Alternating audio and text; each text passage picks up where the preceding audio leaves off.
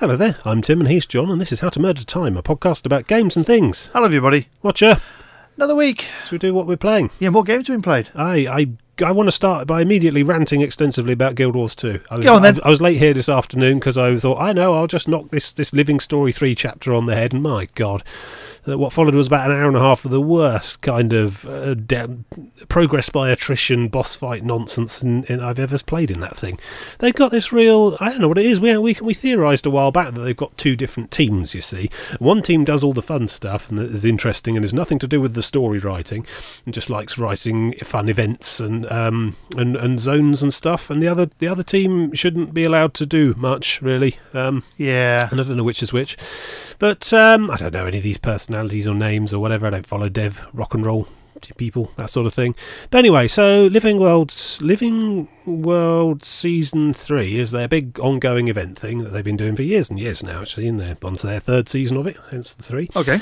And I think they've just done Lunar New Year and a whole load of running around Dragon Ball nonsense. Game-breaking, immersion-breaking sort of real-world festivities have just finished. So now they've added their 4th instalment in Living World Season 3 called Head of the Snake. Yes, and because of some plot, blah, blah, blah. Honestly, I'm really having trouble with the Living World story season thing. I've actually coincidentally turned out to have been there for all 4 of these chapters of it so far. I think I saw some. No, I think I might have missed the bit for the Bloodstone Fen one, the very first one.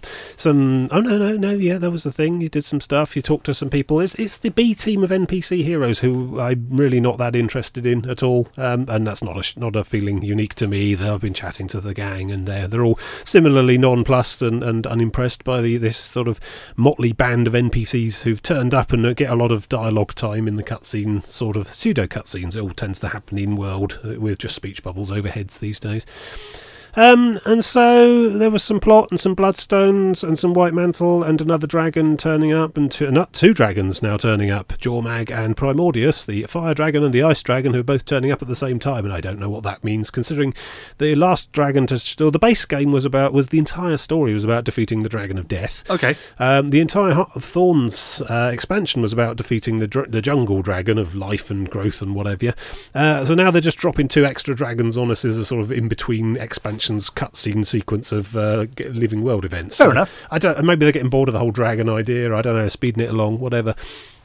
But so all through the base game, you had this big band of NPCs, none of whom were particularly likeable, I found, who are all sort of one of each race, who are supposed to be exemplars of what your race's culture is all about, and they all band together and have a lot of soap opera-esque argy-bargy and emotional problems that you have to try and help them resolve before you can actually go and kill the dragon.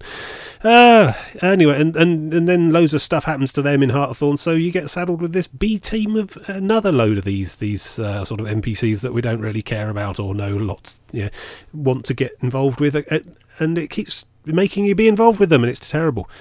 So yes, there was one in Bloodstone Fen with a cult of the White Mantle, who are basically an enemy group from Guild Wars 1, who somehow have been resurrected back in this time, and now causing all sorts of problem with Bloodstone, which is this like crazy magic overload dust stuff, very reminiscent of pretty much any fantasy genre that you can find an equivalent. Blood elves in WoW, whatever. So that was all very well, but I did like the zone. Bloodstone Fen is a fantastic zone. It's very three-dimensional, and it really works with the gliding mechanic. You get gliders in Heart of Thorns, and this zone is very much about gliding. There's all sorts of flying orbs you can power your way through. There's lift-up drafts and basically turn the whole thing into a bit of an acrobatic playground. I mean, there's some fighting on the ground, which isn't that much fun either, but the White Mantle foot troopers are generally very powerful members of each of the professions and are quite a pain in the arse to deal with. Yeah. Keeping in with the difficulty theme going on from Heart of Thorns. But I like Bloodstone Fen. There's some dailies in there you can do. You can earn various different in-zone currencies to increase your gear, get some ascended trinkets and stuff. Good times. It's all right. Then there's the Ember Bay, which is like the Ring of Fire, Volcanic Islands type chain, and they introduced this thing. Normally you've got these heart quests all around the map in Guild Wars 2, and you do your events when you go to the various places, and it all works along this shared bar for a little mini region, and when that bar's full of helpingness, you unlock a vendor and you can move on. What they've done from Ember Bay and going forward is added infinite hearts. So basically, these you do the same thing, but every day the bar empties to 0 again. Oh. So you get to help the same people over and over Joy. every day forever. That sounds fun. Yes, Yeah. yes. I like it. Well, I approve. I'd prefer it if the first time you'd helped them, it actually unlocked and kept unlocked their little shop. But no, you have to do it from scratch every day you go in there. Wow. I know, you can't even trade with these people until you've done the requisite amount of chasing monsters around. But that's not so bad, because it's rewarding you for gameplay that you're enjoying anyway, which is the basic nuts and bolts gameplay of Guild Wars 2. I mean, Ember Bay's got a lot of flying around stuff going on as well. There's like orbs you can collect of magic in the air and so on with the gliders. I do like the gliders. The gliders are fun. There's lots of lava-themed like mini events and mini zones there. A bit of a little jungle island there where you're helping people out. There's the Mersat, which you'll recognise from Guild Wars 1 as well. It's a very nostalgia-themed living world season in general, I think. Not a bad zone. We liked it. Bitterfrost Frontier was part 3, and there was a load of plot that went with that, oh god, just nightmare boss battles and so on. It's a real repeating pattern. You get this.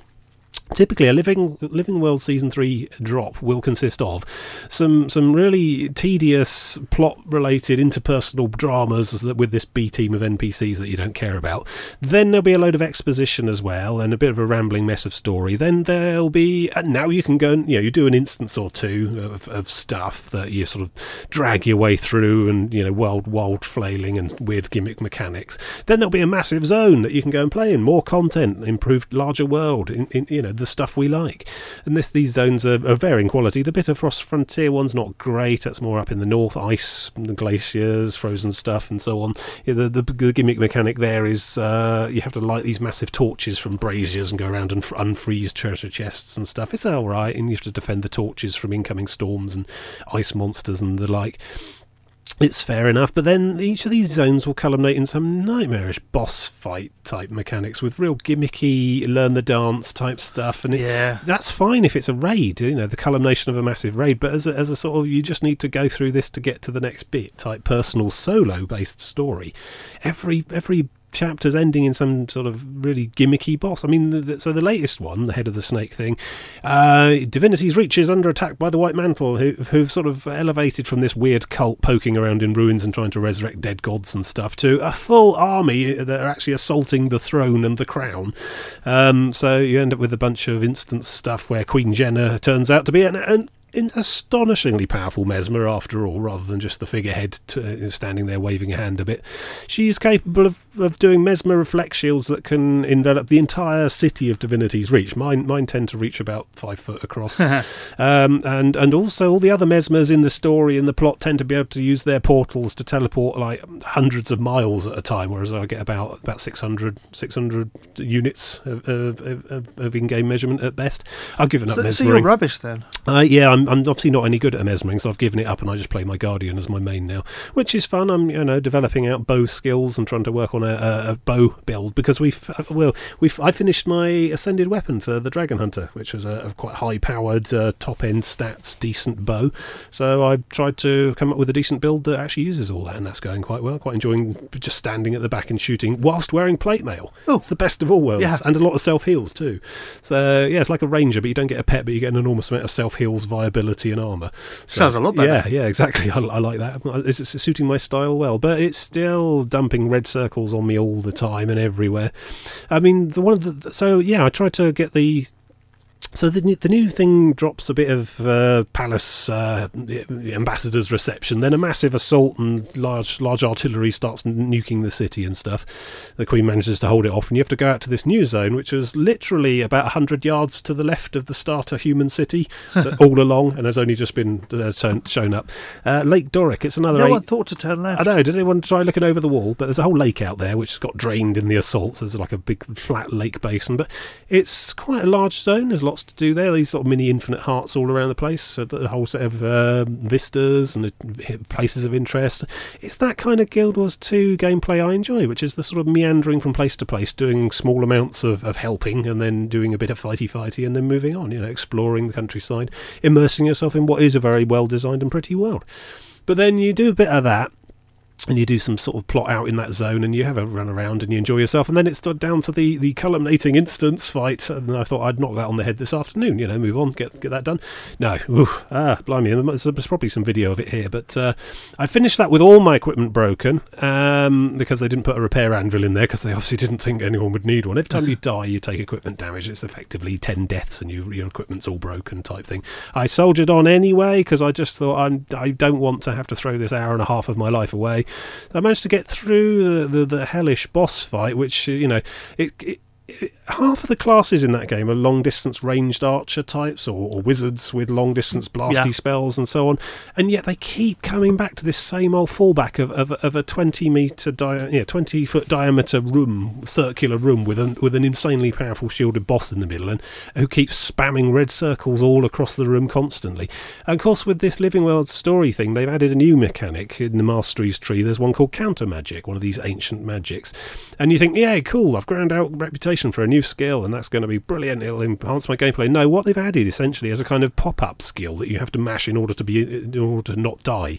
It's a kind of quick time event that transcends class boundaries, because it applies to everyone. So basically you're fighting away against a really quite, what I'm starting to term, carousel boss. They stand in the middle. Do you remember Time Bandits?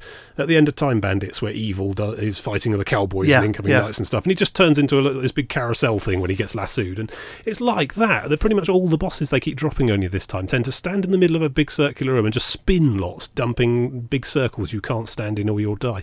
And of course this one, every so often, you got this counter magic thing, which basically means that every so often you get this noise, and then suddenly a whole new hotbar button appears on the UI just for this, and you've got to mash it, and the hotkey for it is minus. Okay. So it's right down the other end of the keys from the number keys, which you're mashing to do your rotation. Or you can actually use your mouse to try and click on it, but it's that cardinal sin of UI design. Do not make UI elements jump around or appear and disappear. Yeah. Anyone who knows anything about software design will tell you that. But no, this button appears in the middle, and then you have to quickly click it, and the time you get to click it is quite short. If you don't click it, you get a generally not quite one hit, but with everything else going on, it's enough to completely get you off kilter and get you killed. Anyway, so yeah, managed to get through all that, and swearing, looking at the watch, thinking, God, I've got to go and do a podcast any minute now. And so I get past that, and there's this sort of culminating. Now we're going to go to the Minister Caudicus's study to find out what this was all about thing. And the one of the NPCs I dislike, Kanak, he disappears upstairs through a door, and the door's not open. Oh, I can't actually go in there. Some sort of bug, presumably. There was no click anything here to open it. I don't know what was going on at that point. I just rage quit, and now came out here to in a calm frame of mind to do a podcast about computer gaming. Yeah, it's a real mixed bag, this Living Story 3 thing. In fact, Guild Wars in general, I think you start to see it with Ore and with South Sun Cove, but pretty much everything from then on, they've just starting to really ratchet it up. There's this, I think, is a fundamental design fear at ArenaNet. They are terrified of players getting bored, because if your players get bored, they go away to another MMO and they give all their money to their cash shop instead. Yep. So we need to keep our players fascinated all the time, and interest. See, there's you need to keep your players interested all the time, but what they've actually done is keep their players off balance all the time, disorientated all the time. I constantly keep shouting the phrase, if you're standing still, you're not having fun, when we do our Guild Wars nights, because that is essentially what they think when they design everything from Maguma onwards, to be honest, is a nightmare of red circles being spammed everywhere. Your character cannot stand still and do a rotation like old school MMOs. I suppose this is new MMO design. This is where it's all going in an attempt to, I don't know what, combat console titles, first person shooters, whatever. I don't know, but I don't think that's the threat anymore. I'm seeing it everywhere in MMOs these days, increasingly. I mean, playing The Division as well. I'll talk about that later. But that again is a game that punishes you for standing still and taking a moment to get your bearings. They want to keep the players off balance all the time, and I don't find it thrilling or exciting or exhilarating. I just find it really irritating and exhausting. And that kind of stuff is fine if that's the sort of 10-man coordination at the pinnacle of your progression, which is raiding. Typically that kind of stuff has been the staple of World of Warcraft raiding since about 2003 or whatever.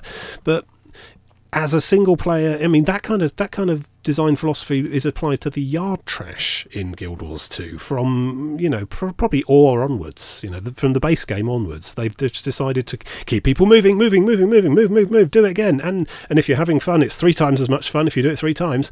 It's that whole, oh God, I'm just so tired. I probably don't want to be playing. And I start to question myself. Is this me? Am I just getting too old for this? Yes. It's probably. Perhaps this is an entirely unjustified rant, and perhaps what I'm actually saying here is that I've no business in a modern MMO, and I should probably just go off and play Minecraft from now on.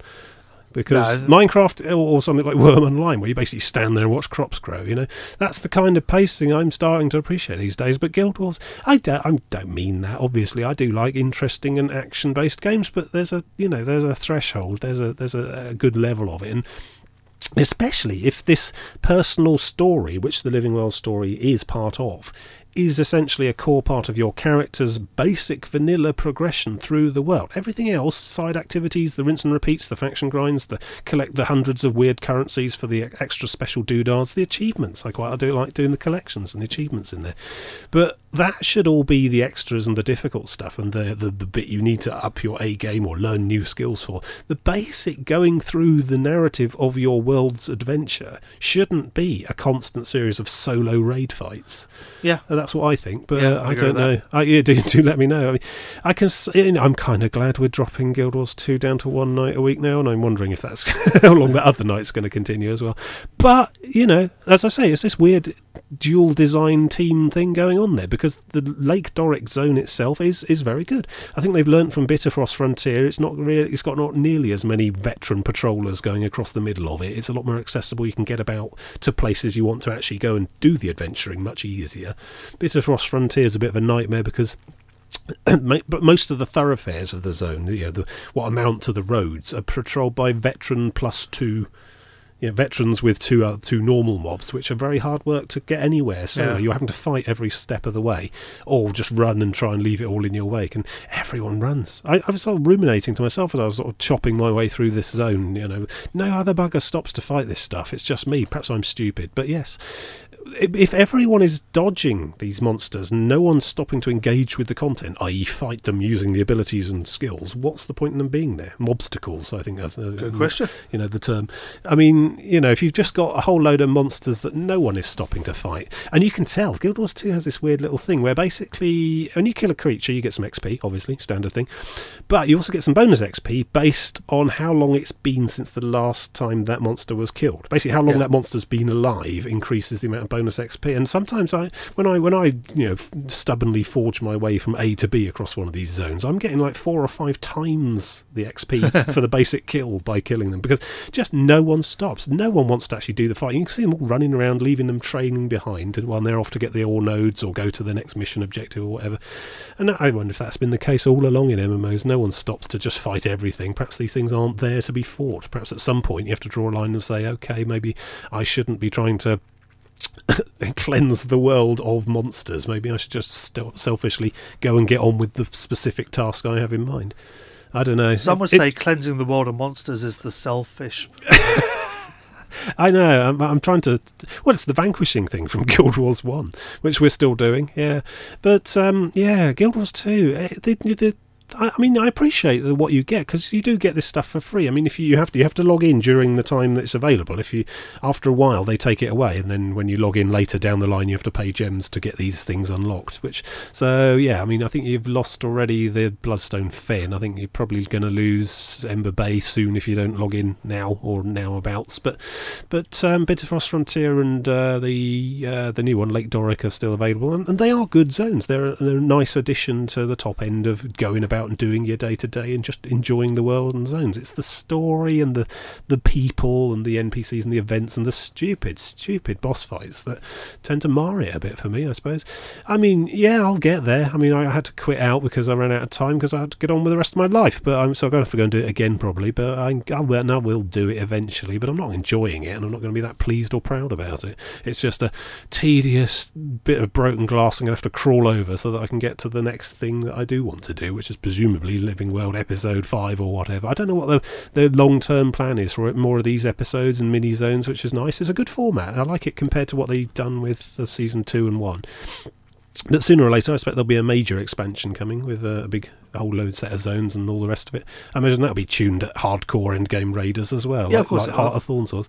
Maybe they don't want me. Maybe I shouldn't be there. Maybe this is them telling me, go away, noob. I think they're assuming that people like you have gone away a long time ago, Perhaps- and they only have hardcore left. Perhaps they're in the right and I'm just a victim of my own stubbornness. Yeah, perhaps I should just find easier games that I enjoy more. I think possibly they're in the wrong. They're just assuming that everyone wants this. Well, yeah, but that's because you only ever hear from the loud, hardcore raiding minority on your forums and engaging with your community manager on Twitter and stuff. It's the normals, the people who just want an average experience, an average difficulty, average time commitment and so on, average physical demands.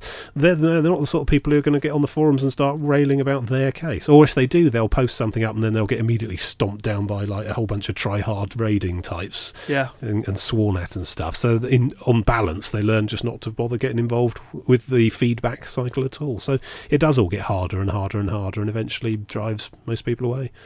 And that's how games die, I suppose. But then games also die if they're too easy and everyone's bored. So I think it's impossible to get right, and I'm glad I don't have to. Yeah. But yeah, we're still playing there. I gotta carry on, try and bat my head against this mission thing, and hopefully try in a manner that actually works. They keep patching it, so they put in a patch. There's a whole new mini currency to collect in this zone, jade fragments, and they appear on ground nodes like normal harvesting. And now, after the last patch, you no longer get jade shards from the jade shards. You just get dust and money and stuff, X-bound magic, because apparently there was some massive exploit that was just totally destabilising it all. So, from a QA perspective, it is exactly what I expect from the MMO genre, so buyer beware. But you're getting it for free if you log in now anyway, so it's not too hard to complain about, I guess. Yeah, so there we go. Grr. Yeah. It's over to you. So you're enjoying yourself then? Well, I enjoy not enjoying myself, so I suppose on that score I win. Okay, I'm going to talk about a game which released this week on Xbox. Okay. Bizarrely. Xbox, you still doing that? Yeah. Well, it's convenient now. I've got one next to my bed, so I don't have to get out of bed. Lazy gaming. Laser gaming, definitely. Yeah, Fallout Shelter released on Xbox, of all things. Fallout Shelter, That's the mobile phone game. Right, yeah. It was a mobile phone game, and then there was a PC version, Yeah. which you needed to download their special launcher to be able to play, so no one knows exists. Oh, good. Everyone likes an unnecessary Steam alike. And this week it released on Xbox One and Windows 10 with crossplay. Okay. Of course, it being a free-to-play game, you don't have to buy it, so it just means that the saves are shared between the two. Right. And the achievements are saved between the two and whatnot. That's why I started playing it again, because I was curious to see how badly it would play on a controller. Yeah. The answer is reasonably badly, designed for touch. It's a touch space, yeah. It's a touch, or I suppose that means it will work well with a mouse. But Well, sort of works well with a mouse. Oh, okay. Yeah, so I've been playing it, and it sort of works. It's just a bit clunky. You can't quite do anything as fast as you can on the phone. But yeah, there's lots of stuff. When I first played it properly, and when it came out, there was none of the questing or anything in there. It was just purely you're making these rooms, harvest these rooms, Make number go up. make more rooms, harvest these rooms, have very, very, very dodgy social commentary on the use of women in a post-apocalyptic situation. Yes, best not dwell on that too much, No. I suppose. I am having tremendous difficulties with genetic diversity. Well, that'll happen when you've only got like 30 people in a bunker for Yeah. the next 100 years. Yeah, no one wants to talk about it, but in this situation, there is going to need to be a rota. I think the whole Vault premise is not entirely based on science or fact. In Yeah. fact, even within game, the Vault thing's sort of held up as a sort of obvious not going to work thing and revealed as a whole bunch of psychological experiments. So, yeah. Yeah, so anyway, there was a point where my entire Vault was pregnant at the same time. Right. Gosh, was- that's going to put a stress on resources. You think so, wouldn't you? Yeah. Yeah, and there's the fact that, anyway, the game does not have a good message to say on the whole role of women in the post-apocalyptic Well, world. it's a whole post-apocalyptic spoof parody thing anyway. Even so, it's it doesn't generally take itself that seriously. it's slightly distasteful. But yeah, again, I've been playing it. What they've basically added since the last time I played it seriously was the ability to. You have a overseer's room now, which Okay. has quests, and you can send people out to do quests, and then they have to go explore a building and solve problems through the medium of killing stuff. Right. Okay, the only language we understand. Yeah, so you basically assemble your team of 3, 5 people, however many. They wander off for 4 hours to walk to the place real time. Then when they get there, you have to go room by room, and they wander into a room. There will be some enemies in there. They will shoot the enemies on the combat, which the only interaction with you have is occasionally a critical hit thing will come up, and then you have to click at the right time. Yeah. The whole thing's designed as a phone game, isn't it? Which that kind of thing is fine for a phone, but probably not as a sort of sit down for 3 hours Windows afternoon I sat down and played it for 3 hours. It's weird. Yeah, okay, then you go through and you get to gather stuff, and you go through just harvesting all the resources, as you would do in a Fallout game, You go through every single cupboard and steal anything that's not nailed down. Yeah. You never steal the cupboard, though. Yeah. You should probably steal the cupboard. It's nailed down. Yeah, it's mainly made of metal and stuff, though. And then you go back and you just continue building new water and power and food so that you can support having more water and power and food generation. Okay. Yeah, it doesn't really have the world's best reward cycle, but not much of a narrative. It has some strangely, oddly comforting gameplay. It's sort of slightly addictive in a comforting kind of way. Yeah, sort of clicker thing. Yeah. Of course, it also runs on Windows 10 now with the same thing. The clicking on that is almost as bad as on the Xbox, but not quite as bad. It's How do I get that wrong? If you got a mouse instead of a touch on a touch screen, that should be more or less analogous. It's still not as nice as touching. Touching is just nicer. Oh, fair enough. In it, there's a bit where a mysterious stranger will turn up. Yes. And a bit of music will play, and you have to find him in your vault in 2 seconds. Wow. And it's nearly impossible on the Xbox beyond when you've got 6 rooms. Because you just can't move around fast enough. Yes. Yeah. And it's almost impossible on the PC as well, because it's just not as fast as doing it on a phone. Yeah. Mind you, it's almost impossible on the PC. Because with the mouse, you have to traverse the distance from point 1 to point 2. I can move my finger a lot faster than I can move the mouse. You just touch straight on it. Yeah, that's weird. A mechanic that doesn't translate, really. Luckily, that doesn't actually reward you that well, so you can totally ignore that fair enough. as a mechanic. Which, when you're saying luckily you can totally ignore that mechanic, that's not really selling that mechanic as a good thing. Yeah, but increasingly I see that in so many games. Luckily, you don't have to do that bit. You only have to do that bit first. Yeah, you can just avoid that monster if you do this. Yeah, it's weird. I don't know why it came out on Xbox. It doesn't really fit. I don't know. Does it? And you say it's free to play, so yeah. Is it still the same cash shop mechanic? Oh yeah, it's the same cash shop. You could pay money to speed up progress bars, that sort of thing. Yeah, pay money to speed up progress bars, pay money to get cards which give you new things. Okay. The usuals.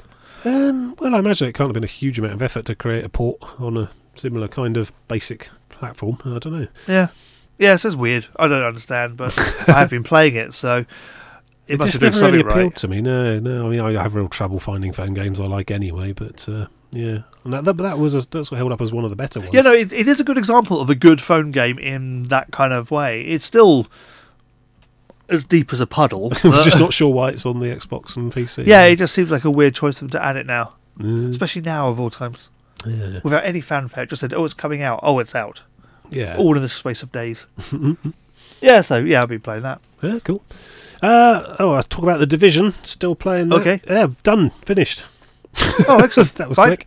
Yeah, it is really quite short, actually. I mean, if you go at it, it is, isn't it? Akeley just picked it up, I think, halfway between when I started, I think about a couple of weeks ago, and he's up to 30 as well. So level 30 is your level cap, but then it just switches over onto gear score, which then adds a whole 256 effective levels based on the bits of equipment you're currently toting about. And I do love the gear score chase. Yeah. It's an odd and counterintuitive thing. I'm finding myself having to equip less effective bits of equipment to allow myself access to one of 5 world tiers, and they're really quite rigidly enforced as well. You can't just decide to have a crack at tier 5. You must have gear score X before it will let you change the world's difficulty up to level whatever. So you got these 5 gear score tiers. We just about finished the mission chain and the story and stuff, all the major missions and stuff on the first playthrough. Got those done. I think we're just mopping up the rest of the side activities, the stuff that's just happening out in the streets with all the icons. Got those all done, I think, this weekend actually. Yeah, we had a full team as well. That's quite interesting. Had four of us in a team charging around the city there. I've decided that the sniping's not really that helpful when you've got a large team of people also charging around with big guns. So how many times do you snipe other people? We won't let you. No, but I was landing one hit on them, and then Teppo would just charge up and murder everything with an assault rifle or something. So it became a sort of almost spectator sport, to be honest. So I decided I would be more helpful pulling out an M60. I now have a favourite light machine gun. There you go. That's what this game has done to me. I've turned into some kind of gun nut. But yes, the M60 is... Why have you chosen the M60? I've chosen the M60. I'm glad you asked, because it has a very large capacity ammo belt-fed thing, and it's very noisy as well. That's why I've chosen that. Okay. Basically, I just went for the loudest Daka I could. I mean, thinking with my inner orc, I decided that the situation could not benefit even more, but by adding more Daka. So my contribution now is to just open up with the M60, spraying downrange as much as I can, and if you hit them enough with that, there's a suppressed thing appears above their head, and then they hide behind a box and don't come out anymore, which is making life very difficult for the rest of my team, apparently.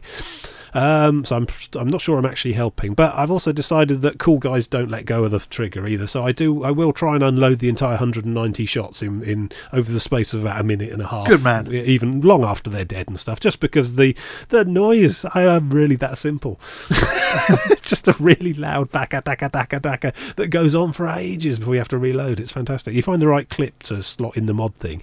I found one with like plus 90% ammo capacity, magazine size or something, and it will just go for hours. And I've refused to put a silencer on it because that's really not the point. So yeah, shock and awe, that's the way. Also, I'm very much enjoying the Seeker Mines ability. You get various hotkey abilities you can deploy during combat, like AoE heals, that sort of thing, pings that show up red outlines behind boxes. I use that one, that's quite good. But the Seeker Mines, there's a bunch of little rolling mines that make R2-D2 noises and just go rolling off after the enemies. Excellent. And I've modified it. You can modify each of the abilities. Mine splits. So it gets near an enemy and then splits into about 10 of these little mines, and they all go bouncing along and around. It's just crazy chaos, explosions, daka. I'm not sure I'm really helping to the stated mandate of the division, which is to ensure continuity of government in the event of a crisis. I think I'm just going crazy with a gun in the street. Yeah. And the reason I don't have a red name over my head is because we're not really doing the Dark Zone much yet. Yeah, so we got to the end of that. Obviously, now you can rinse and repeat in multiple difficulty levels and alternate currencies and special gear sets and all the rest of it. My favourite type of content. The sort of keep busy end game stuff. Yeah, I mean it's probably a bit of a misnomer to call it end game, really, because it was so quick. The pre-end game, actually the game. The game was over very quickly, and now we're into the rinse and repeat. You can repeat any of the mission instances. You can set them to higher difficulty levels for better gear drops and so on. There's a worldwide gear tiering that you can adjust to make the things harder or more easy, and there's a colossal amount of phone recordings and UAV drones hanging from fire escapes and things like that to go off and find and collect the full sets of. I've got the command center fully finished. It just fully unlocks all your abilities, really. That's the main thing. I could see it as a sort of just drop in for a few hours, do a mission. We're doing the Saturdays at the moment as a kind of static thing, and occasionally I pop in now and then on my own and just pop about and try and collect survival guide pages and things that I'd missed on the first playthrough. I can see it becoming quite a casual sort of experience, though. There's no further major story there. I mean, the story that was in there was very good, and some of it's told through the mission sequence, but a lot of it's told through the phone logs and the sort of dossiers and things you're picking up as you look finding the hiddens. And it does leave it on a very sort of, I suppose, spoilers and so on. The story does tend to leave it in a sort of ambiguous cliffhanger-y type position, where basically one of the first wave of division agents, a particular guys, decided to go rogue in a very big way, has found the guy who made the virus, taken all his notes, killed him, and then has disappeared off into the Dark Zone with some sort of nebulous threat about making even more powerful viruses and selling them or something like that. Yeah. Good on him. So basically that leaves you with a sort of rinse and repeat, do the Dark Zone type narrative, and it's a sort of story that doesn't really end. I mean, there are DLCs, there's an underground thing, there's a survival mode thing. I don't know if they are different stories. I don't think they're necessarily more of the main story, but apparently there's books and other things out there that there always are now as well, so I might track some of that down. I'm not averse to a well-written game tie-in novel. I suspect you're going to be disappointed. I'd probably be disappointed. I don't know. I really liked it. I mean, it had the feel of a good Tom Clancy sort of thriller to it, but I find it hard to see where you could go as a sequel. You know, a straight hit, The Division 2 or whatever, and continuing that story. Because I mean, at the moment we don't really know if the rest of the world's been wiped out by this thing or not. Whether this bug's, you know, this is it proper post-apocalyptic, or whether they managed to contain it on the island and everything off the island's fine. I don't know. It seems unlikely. It seems, you know, based on everything we've seen and know about so far, that it's probably wiped out most of the world by now. But yeah, interesting. And I do sometimes quite like an ambiguous ending. We're not going to tick all the boxes. We're not going to close everything. We'll leave it to you to work, to have a think about yourself. Yeah. You know? And this seems to be one of those sorts of stories. It's quite well told. I liked it. I mean, the basic gunplay of it all, I mean, I've ranted extensively just now in Guild Wars about having to move constantly if you're standing still, you're not having fun. But this is a cover-based shooter, which means you have to hide behind a box. You know, if you're not behind a chest-high wall, you are dead. But you can't stay behind the same chest-high wall or you're dead, because they keep throwing grenades a lot, and they keep walking towards you slowly with bullet sponge, short-range shotgun people and stuff. And when you crank the world tiers up, my God, that really starts to lay bare the sort of ridiculous nature of the bullet sponge enemies in this game. I almost called them monsters there, because it feels like that. They don't seem like human beings when you can unload an entire 190 shots of an M60 from about 20 feet away into their head and they're still coming for you. That's not a human being of any recognisable description, even if they are wearing a welding mask. You know, I don't know a lot about guns. I don't know a lot about the ballistics and the velocities and the forces involved, but it just starts to get really ridiculous when these people, you know, essentially wearing ski masks, are taking entire clips of assault weaponry to the head from 3 or 4 feet away and just still hitting you to death with an axe. It just starts to break. It's the uncanny valley, isn't it? Because they've done such a good job of creating New York, and they've done such a good job of, you know, wonderfully adhering to the gun porn and all the serial numbers of all the weapons and everything. I'm sure these are all guns that exist in real life and are based on actual special assault forces weapons and stuff. But I bet if you unloaded the entire clip 10 feet away into the man's head, he'd probably die. Quickly. There'd probably be a load of red mist, and it wouldn't matter what sort of ski mask or welding goggles he was wearing, you know. So that just sort of breaks the entire immersion of it as well, you know. I mean, I would much prefer it to be a sort of kind of one-hit kill game, even if that meant, because it often is a one-hit kill game coming the other way. You aren't one of these weird alien superhuman robot beings that are dressed up as humans to attack you with axes, you know. You go down very quickly if you're out of cover. So that, in that respect, they try and maintain some realism. But when you're, you know, just dakka, you know, just the sorts of hail of fire that can destroy small vehicles is not slowing them down noticeably. You just start to look at the gun in disbelief and want to surrender, you know? So yeah, that's a shame. But it's a fun game. I can see me just dropping in and playing it. I mean, I was using Defiance for that kind of experience, and it is quite a similar feel to it. A bit more cover based, but not quite as run around shotgunny. But it's that kind of drop in, have half an hour of shooting fun, and then go off on your merry way. I don't see it necessarily being a sort of 4-hour session game going forward, but I don't know how I feel about the DLC yet either. I don't know if I'll bother stumping up for that or not.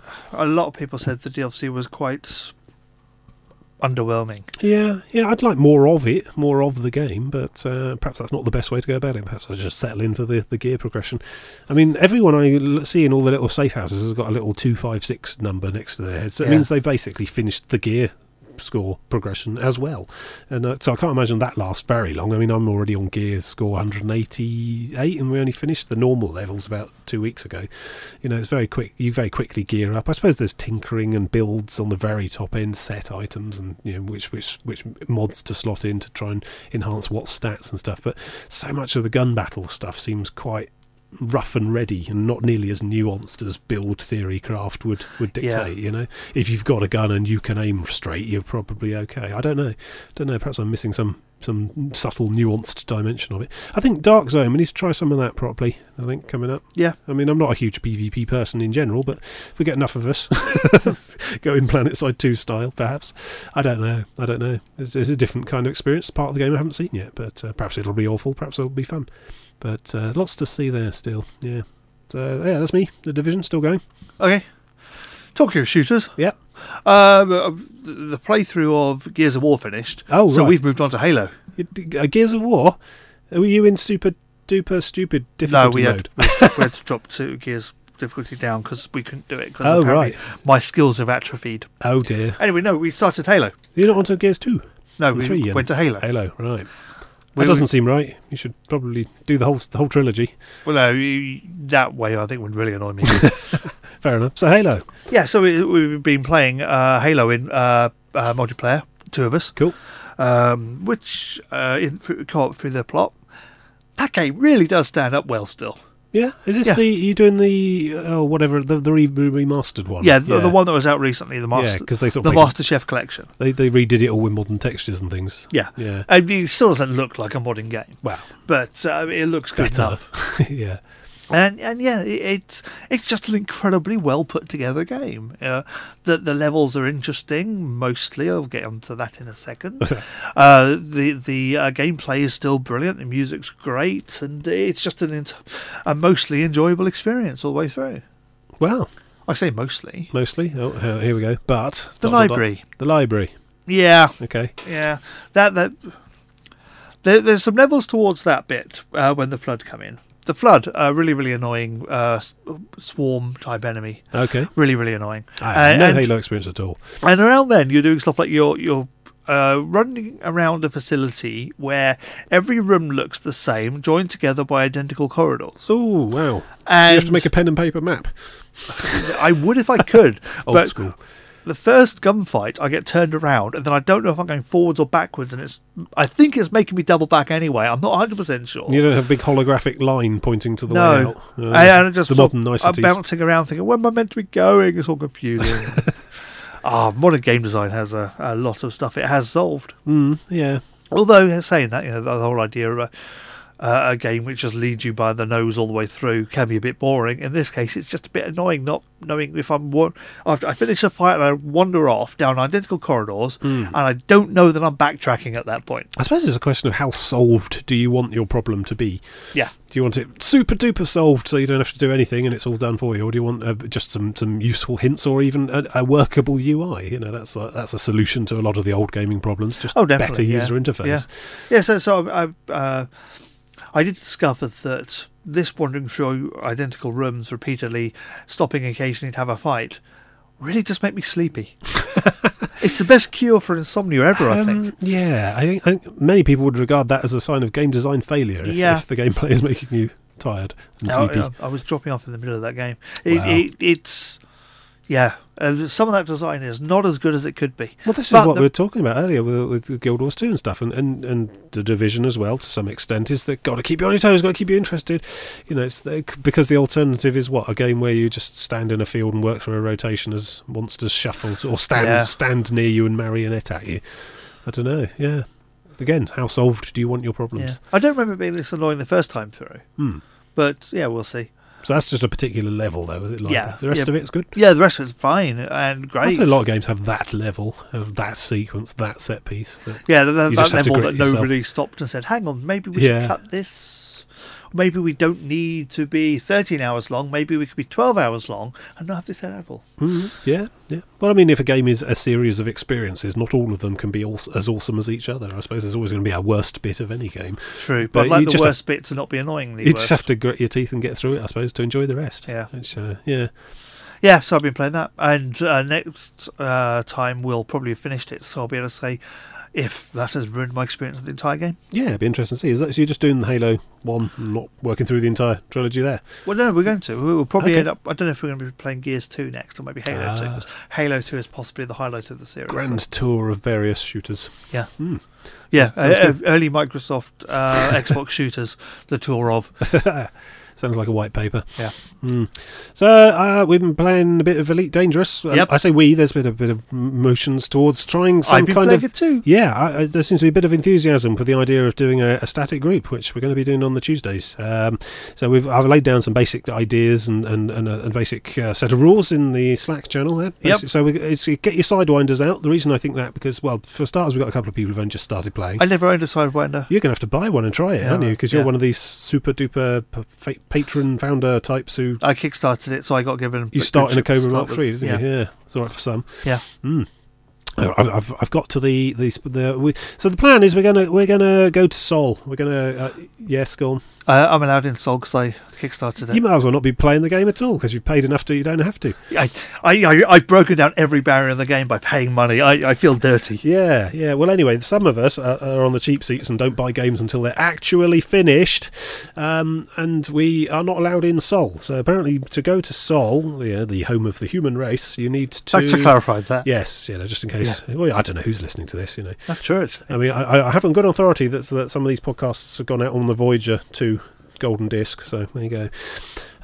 Yes, we're going to try and visit Voyager 1 and 2. Apparently they are in game. They're actually there. I think you can get to them. So that's the big plan. We're going to try and go to Sol, but that's being the heart of the Federation. They don't let any old riff-raff in there. So we need to work at getting to, I think, rank 4 in the Federation military. Worth doing anyway, because then you can get the officer. Federation ships as well. Yeah, unlocks access to some ships and some other star systems and facilities and things as well. But it's a bit of a mini grind. I see it as a mid-term goal. We may not make it that far, but it may not work at all, this whole group idea. But it's sort of quite an experimental idea. So to get the Federation rank 4, we will need to do work for Federation-aligned local factions in systems we can go to, work on the mission board there, or do trading in their outposts or whatever, and that basically should be the framework of stuff we can do as a big old gang. Is I don't know, drop in on various conflict zones and try and join one side there, space wars and stuff, or just general anything you'd normally be doing and to earn money in there. As long as you do it for the right kind of faction, you should theoretically One thing I don't advance get, Federation rank. Yeah, I've looked at the rules. Yep. You gain faction by you buying low and selling high. I think so, yeah. You don't gain faction by you buying high and selling low and benefiting everyone else. Yeah, I don't know how that works. I don't do a lot of merchanting myself. I tend to go for the delivery missions and stuff. So you're helping the faction by improving the profits. economics of the base that they own. Yeah, it depends if they're in charge of the starbase you're doing the selling at. I suppose you theoretically are paying some sort of nominal taxes or something, or you're just helping their local economy for which they like you better. Anyways, so every so often you'll fill this secondary rep bar with Federation, which gets to the point to 100%, and then you need to find a special mission that you do, which will then give you the promotion. And we need to do 4 of those. That will then let us into Sol. Then we can visit Earth. We can land on the Moon with our SRVs. I think you can land on Mercury as well. I think that's landable. So we can go and have racing dune buggy fun on the Moon. That'd be good. On Luna. And yes, find the Voyager 1 and 2 probes, which in the year 3303, which is when Elite Dangerous is set, are still not very far out of the solar system at all. So we can find them. I think they are there. I've heard people say that. Yeah, they're there. So that's the plan. So the wings is a feature that they added since our first go at trying this group play thing, and we had all sorts of trouble with the group play stuff before, where basically I was in one bit of space and 2 friends were there as well. They couldn't see each other, but I could see them. They were sort of weird phasings going on. So I'm hoping Wings adds some kind of hard-coded priority system to who is actually in your space, but also doing it as part of a private group, which I've set up. That'll help as well. Private group basically just means that only people on your friends list or who are in that private group show up in-game visible.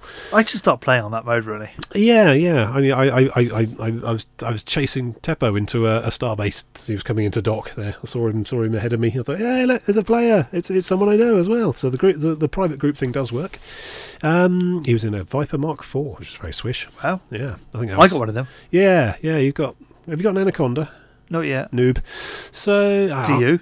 I'm a very casual player. I'm in my Diamondback Scout at the moment still, although I recently did a community goal that gave me about 8 million credits. Oh, so I'm good to go for quite a few upgrades now. But it's always the don't fly what you can't afford type thing, isn't it? It's not just the cost of the ship. You need 10% extra for the insurance.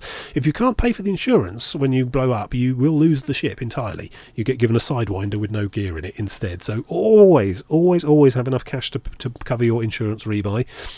But if you're in a Sidewinder with no gear, then your insurance rebuy is effectively 0, which is one of the reasons we're going to start in Sidewinders. Because yes, we've got players who just started and they're in Sidewinders, but also if we're all in Sidewinders, it doesn't matter if we do some crazy stuff and get ourselves blown up, because we're going to lose literally nothing. Yeah. I can pay for my Sidewinders through a couple of minutes of training. I mean, obviously, the more mods you put in it, you start putting B grades and A grade mods in there. I did do some working out, and you can make that Sidewinder very expensive. I think I may have put a few A's in my Sidewinder already. I've got my Sidewinder purchased and ready to go. And yeah, we'll see. I mean, the wings are for 4 players, but a private group, I think theoretically a Star System instance in Elite Dangerous can hold 32 players. I've seen else written down somewhere, so we'll try that. So what we'll have is a couple of wings. And all trying to drop in on the same combat zones or missions or whatever. I don't know. I've literally no idea how it's going to functionally work or how useful this all is. It may be a disastrous experiment in which no one has any fun, but I imagine it's going to be a bit of a giggle just trying to figure out how everything works. But yeah, we'll try working for, I think, Barnard's Star, Miller Depot is where we're aiming at. Oh, is it? Okay, that's where I need to be, is it? That's the rendezvous, yeah. It turns out to be not a great station, actually. It's not got a lot in the way of equipment and gear, but there are other nearby star systems that do have it all in. But basically, we want to be quite close to Sol so that we can get there when we're ready. So that's going to be the big plan. I'm looking forward to it. We're going to start this Tuesday, I think. And I have no idea what's going to happen. It's going to be great. Going to be flying around and shooting. Yeah. So good times there. Yeah, I mean the community goals are coming and going in there. They're still doing that Colonia thing, which is like 30,000 light years away from everywhere else. So you've got to be really quite committed to spend an afternoon lugging a load of travel guides out there. There was a recent one where freighter passenger ships have been destroyed in a particular system. I turned up. Was it me? I think I think someone pointed that one out and got me to come over and help. And so there was 2 going on at the same time in the same system. One was for shooting down pirates who were harassing people trying to do the rescue operation combat, basically. Yeah. The other one was to go in and grab occupied escape pods from the wreckage and take them back to a particular starbase and sell them on the market. Presumably that's a finder's fee, not actual slavery. Is it Empire Space? No, not Empire Space. Okay. No, it's an Alliance. Then it's a finder's fee. Yes. Yeah, you get given money for the successful salvage, but it all works through the market interface. So it does rather seem like you're selling these people in escape pods, not even letting them out or anything, just straight out. So the combat one got to tier 10 and finished early, and I managed to get back about 30,000 credits worth of bounty, maybe 300,000 credits of bounty, not a huge amount, but the total bounties for that was something like a couple of billion, and so I managed to rank into the top 100% of contribution. Hooray! I took part. Here's a medal, thank you. So I got very little cash for that. I think I got about 500,000 maybe, but then by just doing I think 6 trips in my Diamondback Scout, which was about 4 or 5 escape pods per trip. So I contributed about 25-30 escape pods rescue. That put me in the top 50% of that goal, which didn't auto-complete. But I still managed to get about 8 million credits for doing that. Nice. So there we go. If you take the time to actually do the scooping. You always do the one that no one wants to do because it's not blowing stuff up. Well, that was functionally, because the way it was all set up, the big cloud of debris and some rescue ships there and a few pirates wandering around outside, but they won't get involved or aggro until you're well into it or if you open fire first. So it turned out to be actually a relatively safe merchant type mission, salvage, rescue, selling commodities essentially without having to do any fighting. But obviously that's not why most people are playing Elite Dangerous. I don't think most people playing Elite Dangerous want to do the fighting, which is why you go to this wreckage site and then just stay out there for about 2 hours ganking everything from the bridge of your command destroyer or whatever these people fly, Anacondas, Clippers, something like that. So yeah, the shooting was much more popular than the the salvage work, as you can imagine. I'm not surprised. I'm guessing that for our big gang nights out, we'll be doing mostly combat, but I'm not adverse to us all taking haulage stuff, whatever it takes to get that Federation rep up as quickly as possible. Get to Earth, make Earth visitable again. That's my big campaign motto. See. And that's so. Yeah, we'll try a bit of mining, maybe try some trading, just try various different types of thing. I imagine that most of it, though, the most sense will be having 8 of us all dropping in on a combat zone and going crazy on one side or the other. That'd be the thing.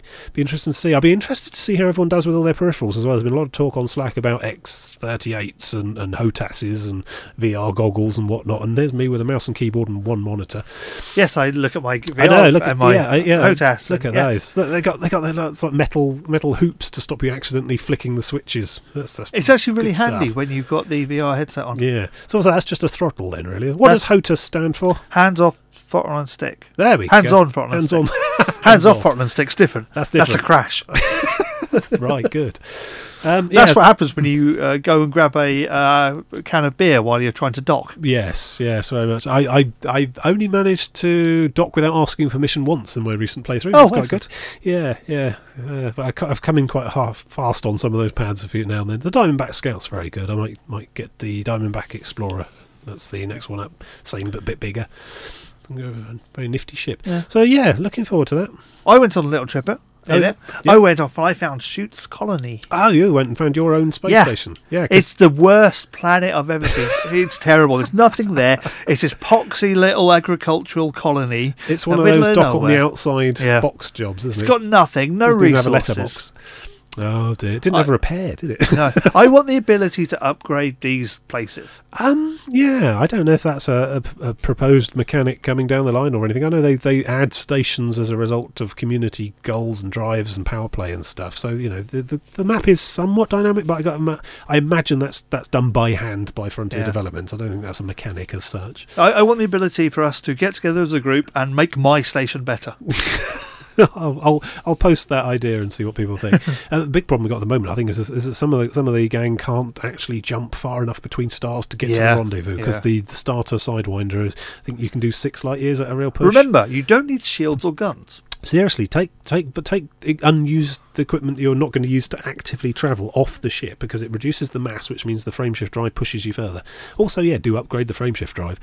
You can get a D grade one very quickly and easily. The E grade stuff is what you get to start with. The D grade stuff is better in every respect. It's lighter, better, faster, and it hardly costs any money at all. It's once you start going up to C's, D's, C's, B's, and A's that you have to start making trade-offs. I think there's a set of rules to it all that I can't quite remember, but I think like the C grade stuff is generally heavier, whereas the B grade stuff is lighter but not as powerful, but is more expensive. There's various reasons for each class, but there's no reason at all to have E grade anything. D grade is always better in every regard, so put that on at least. But add more frameshift drive, take bits and pieces off the ship. You'll be able to get a bit further. Change your auto route settings as well. The route go finder. For efficient. Well, go for fastest, because that makes you go a bit longer individual jumps. Oh yeah, and then take your chances with a fuel scoop or fuel along the way. But you are more efficient at doing smaller jumps. Yes, if you do short jumps, you can do more of them. Yeah. So if you set it for most economical, it'll do lots of short jumps, whereas if you set it for fastest, it will do lots of long jumps, and you have to just really be careful you don't get a bad run of non-scoopable stars, that sort of thing. Yeah, good times. Lots to learn. Lots of nuance. Lots of intricacies you don't really suspect from the first playthrough, from the first appearances of the whole game. There's lots of interesting little things to discover. It's good stuff. I'm looking forward to it a lot. It's going to be good fun. So that's me. Yeah, that's it. No. Right. Elite was my other game. Oh, cool. So, we're going to be playing the same game. I know. That almost never happens. I know. Don't worry, I'll get bored after a week. Oh, fair enough. All right, so do your spiel. Go along to YouTube, where you can like this video and subscribe if you aren't subscribing to it, and see the end of Regrowth. Wow, we made it. We did. Have you done it? Is it up now? No, is it nearly up. After this episode goes up, after this podcast goes up, there's one episode left. Wow. Fantastic. Spoilers. Yeah, we did it. We ticked off all the hexagons. Yeah. Incredible. Everything. And we immediately started a new thing. Yeah, we did. That was a hectic recording session. Because we're suckers for punishment. 3 hours recorded in one night. Wow. Yeah. Also, you can go along to howtobettertime.com, where you can make it fall over just by visiting. Sorry, I've got database issues. Okay, yes. Join us next week, where we will be talking about Regrowth as well. We're going to actually discuss a bit more about the retrospective on where Regrowth goes right and where it goes wrong. Okay. And also talk about what else we've been playing. So join us next time for that. See you later. Goodbye.